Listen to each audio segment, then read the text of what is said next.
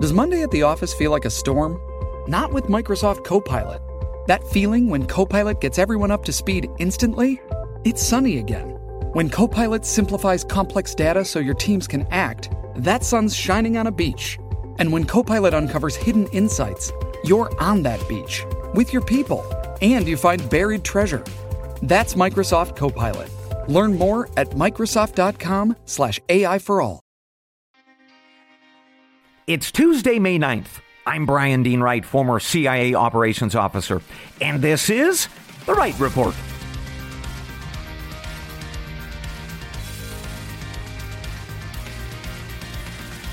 A good day to you, ladies and gentlemen. Welcome to the Wright Report, your daily news podcast. I've got three briefs for you this morning that are shaping America and the world. First up, the White House is hosting leaders from Capitol Hill this morning to talk about the debt ceiling. But what exactly is the debt ceiling, and why should we care? Well, we are going to dive into that and get you some answers. Second, ladies and gentlemen, get out your maps and come with me this morning. We're off to Asia, where we are stopping first in the country of Fiji, where a guy there named Rambo is staring down the government of China this morning. I've got some great details on that.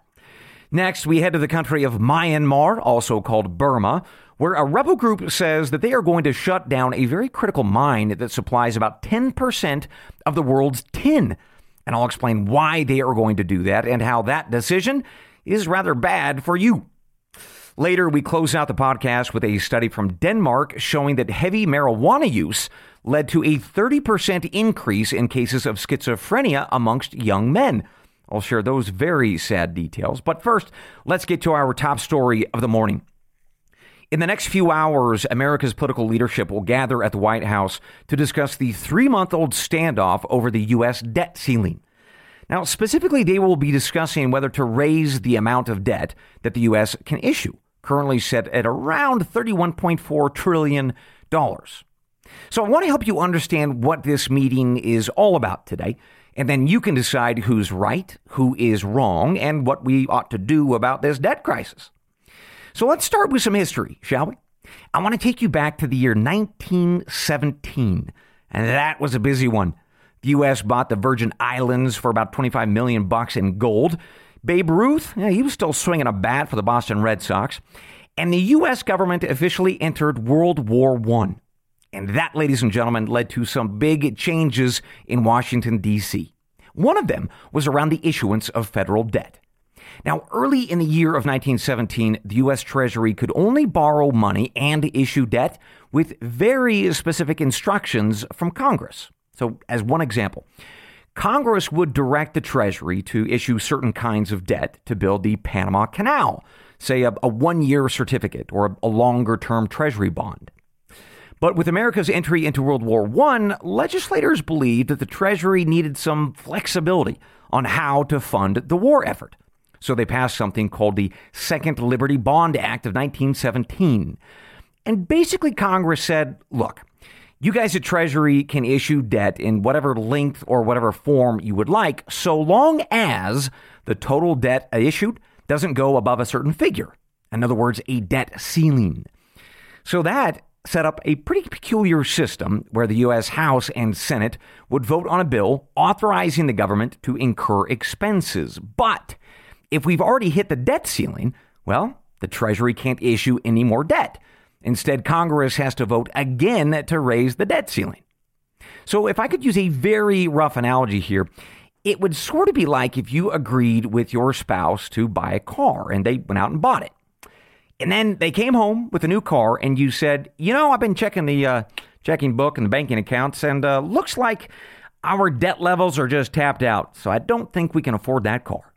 And then your spouse smacks you right in the nose and says, you should have thought about that before you bought the daggone car with me.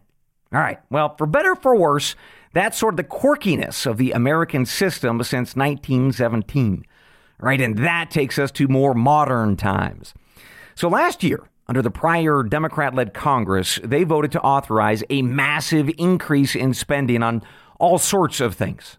But the problem is that massive spending is going to take us past the debt ceiling that currently sits at $31.4 trillion.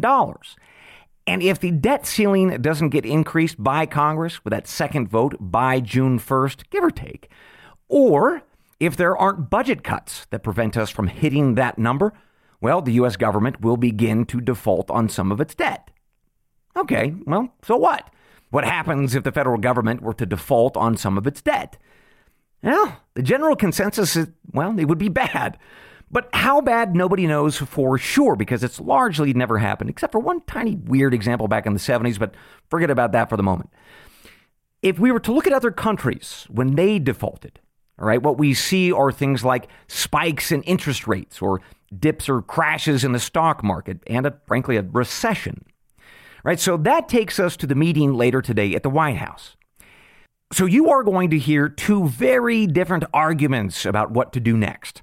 On one hand, you are going to hear Mr. Biden and his Democratic Party say, look, Congress has already authorized these expenses, so knock it off, Republicans, and raise the debt ceiling. To which the Republican leaders are going to respond with, no, sir. Because, you see, there was an election last November, and we Republicans won the House. And we won in no small part because the American people said to us and to Washington, D.C., stop with this crazy spending. All right, get a hold of that deficit and bring down the national debt. In other words, Republicans are arguing that it doesn't matter that the old Congress authorized that additional spending. Right, that old Congress from the Democratic Party, that doesn't exist anymore. There's a new Republican sheriff in town, as it were, and we want to renegotiate that massive spending bill or find some sort of deal that raises the debt ceiling with a guarantee of limiting future spending. Okay, so those are the basic arguments that you will likely hear today. And I'll let you decide who's right or which argument is more compelling. But if I might offer up my own analysis and opinion, folks, let me offer up this. America has a $31.4 trillion national debt, and that gets worse each time that we run a deficit and we bump up this ceiling. And to be clear, that has been happening now for decades. So at what point do we pay that down? Well, America has not had a budget surplus in 22 years, right? That's according to the U.S. Treasury. And so that begs the question, when are we going to do it at all? Although some people would say, do we actually need to pay down the debt? Why is that important? Well, the answer is actually tied to the brief that I gave you back on April 12th about the U.S. dollar. So definitely go back and listen to that episode on April 12th if you haven't done that already. But listen to this one today first, of course. But look, the bottom line is this. From the April 12th episode and talking about this one today, here's the deal.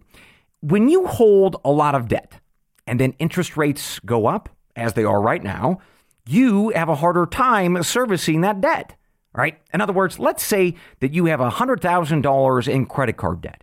Now, so long as the credit card company charges you, say, 0% interest and you can afford the minimum payments, well, that $100,000 of debt, not really that big of a deal. But let's say the interest rates go up to 2%. Okay, well, maybe you have to cut back on restaurants and maybe going on a big vacation. But otherwise, you're all right. So bottom line is there's some pain there once those rates go up a bit, but you can manage it. But what happens if rates shoot up to 5%, 9%, 15%? Well, you, my friend, are going to have to get a second job, or you're going to have to, move back in with your mama because you're going to go broke.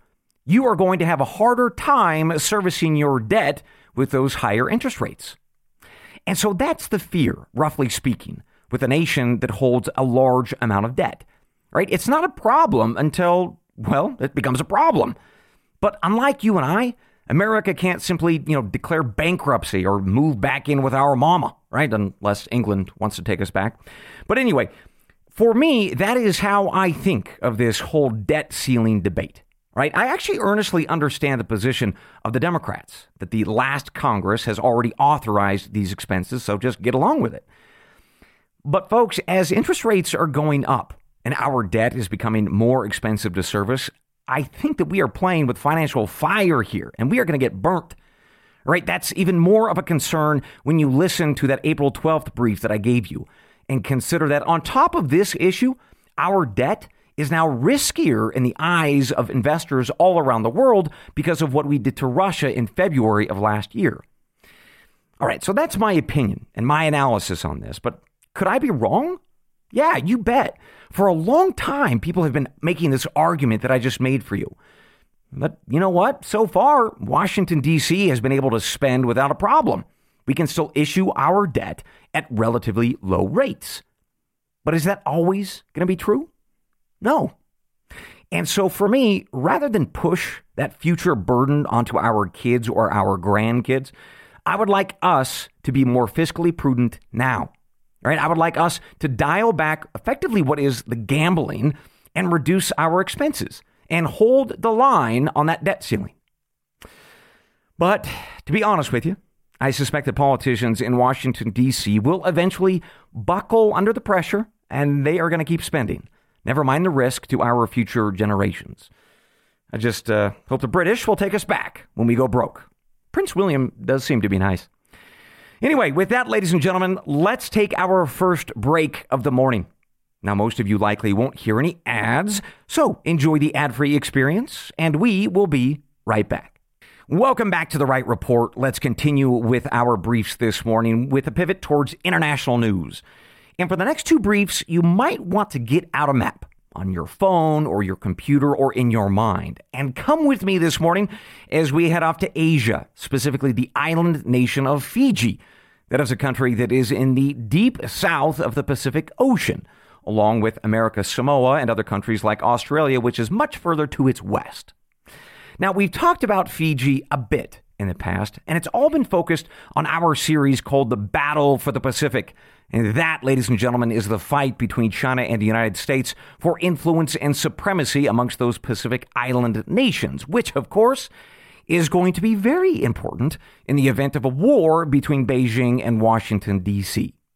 All right, so for years, the country of Fiji was led by a prime minister with the last name of Bainimarama, and he was pulling Fiji further away from the United States and Australia and closer to China.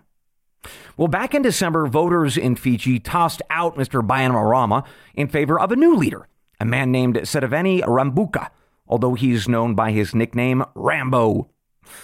Well, Rambo is living up to his name this morning, and that actually takes us to our news. So 2 weeks ago, Prime Minister Rambo was supposed to meet with China's Vice Minister of Foreign Affairs, sort of a Deputy Secretary of State. Well, at the last minute, Rambo decided to send the Chinese a bit of a message. He decided to send his deputy instead of going himself. Now, to be clear, Mr. Rambo said that there was a family commitment, but Australian press is reporting that he was actually back at work when the Chinese arrived. Well, regardless, that made the Chinese government very angry. According to the Asia Times, they wanted to meet with Rambo directly so that they could discuss his drifting away from China and towards their adversaries in the United States and Taiwan. They also wanted to discuss why Rambo had canceled China's training of Fiji's police force last January. Well, it didn't matter because Rambo was out. Well, okay, he wasn't really, but that's what he told them. So that's the latest out of Fiji this morning. And if I can just offer you one short piece of analysis and opinion, it is exceptionally rare that a country stiff arms the Chinese government without apology. I mean, we can't even get that from our own White House these days, but Fiji, of all places, can do it.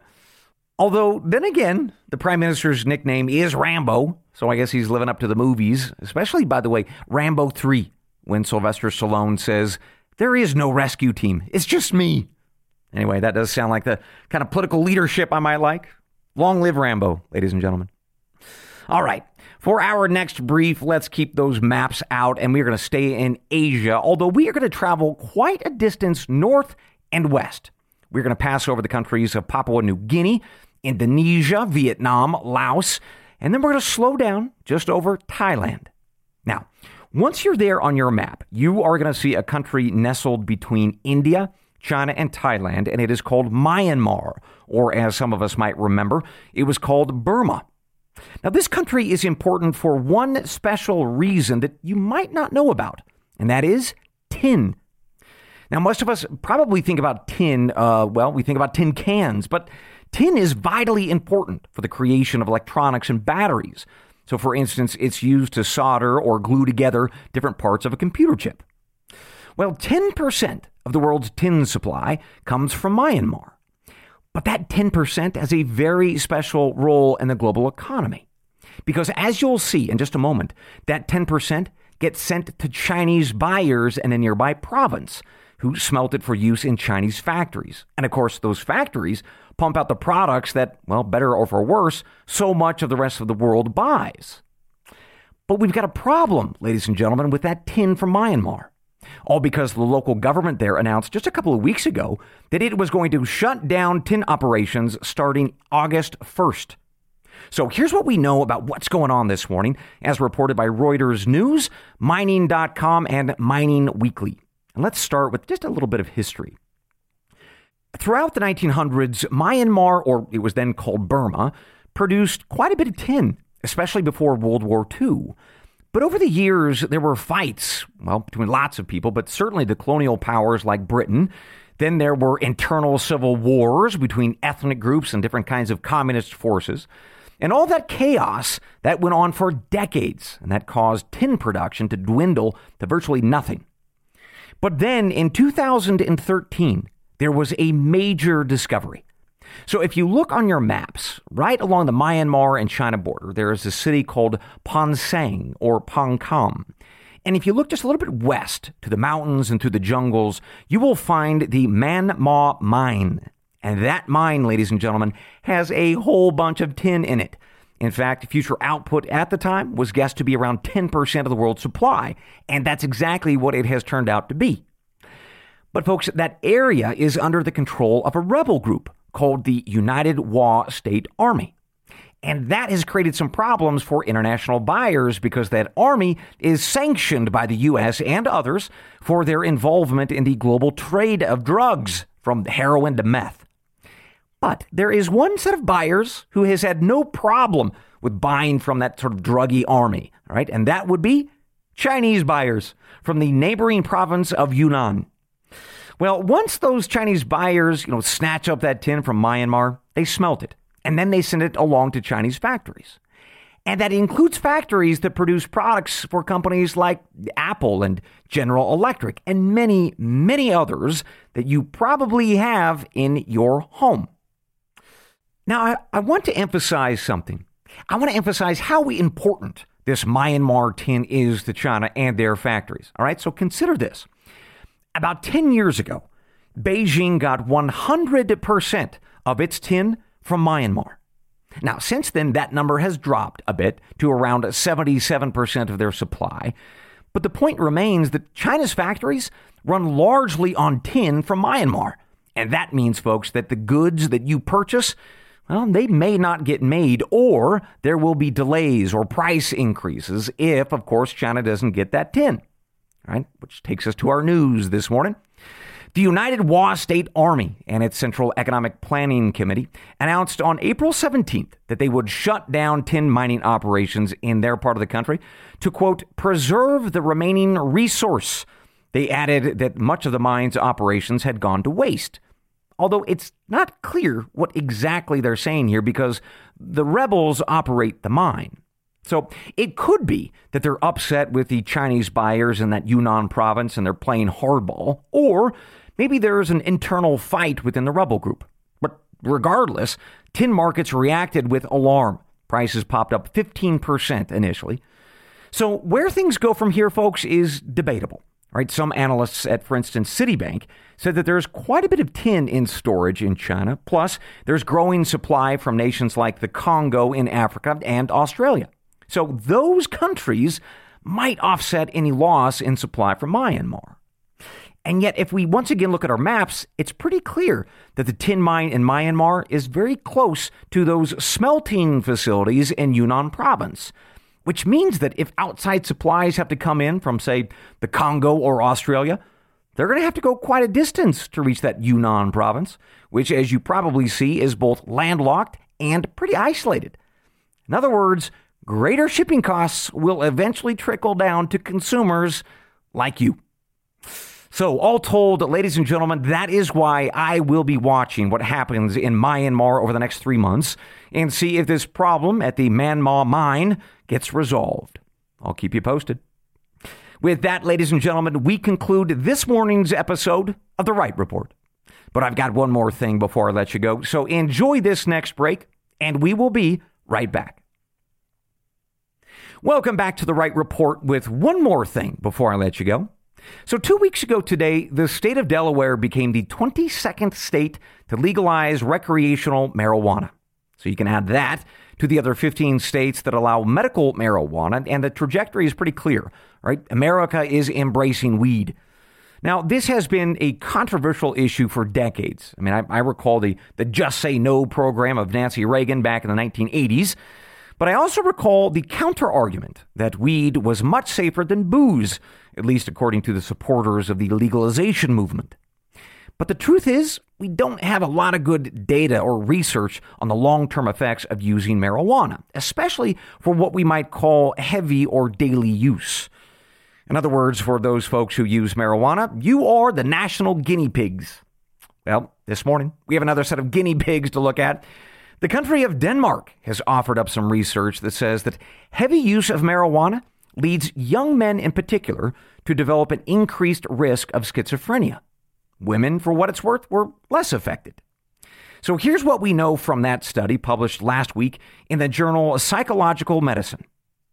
So researchers at the Danish Institutes of Health and the Mental Health Services in the capital region of Denmark analyzed health records of 6 million people in Denmark over a 50-year period. And this is what they found.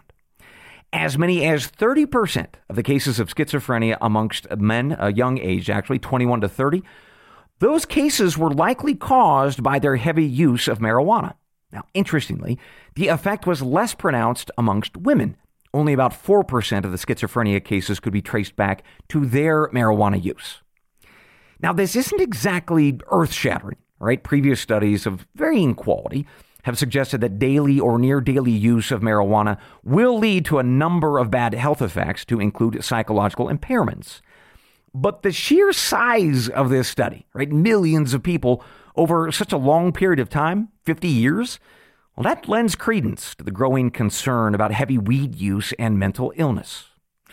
And yet, to be fair, Danish researchers say that there are still some unanswered questions here. So, for instance, they were unable to determine the potency of the marijuana that was being consumed by the users.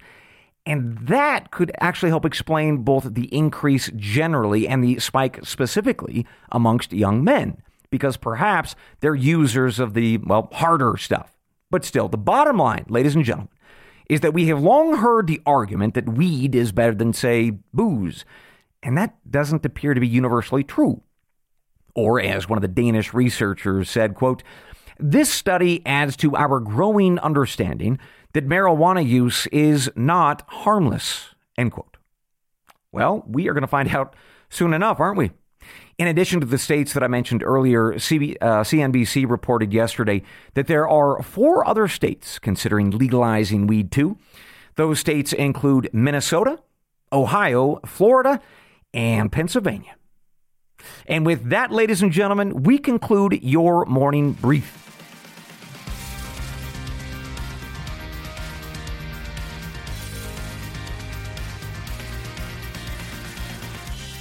As always, I will see you tomorrow, God willing. Until then, I leave you with the creed of every good spy and every wise American. They're the words from the Gospel of John, chapter 8, verse 32.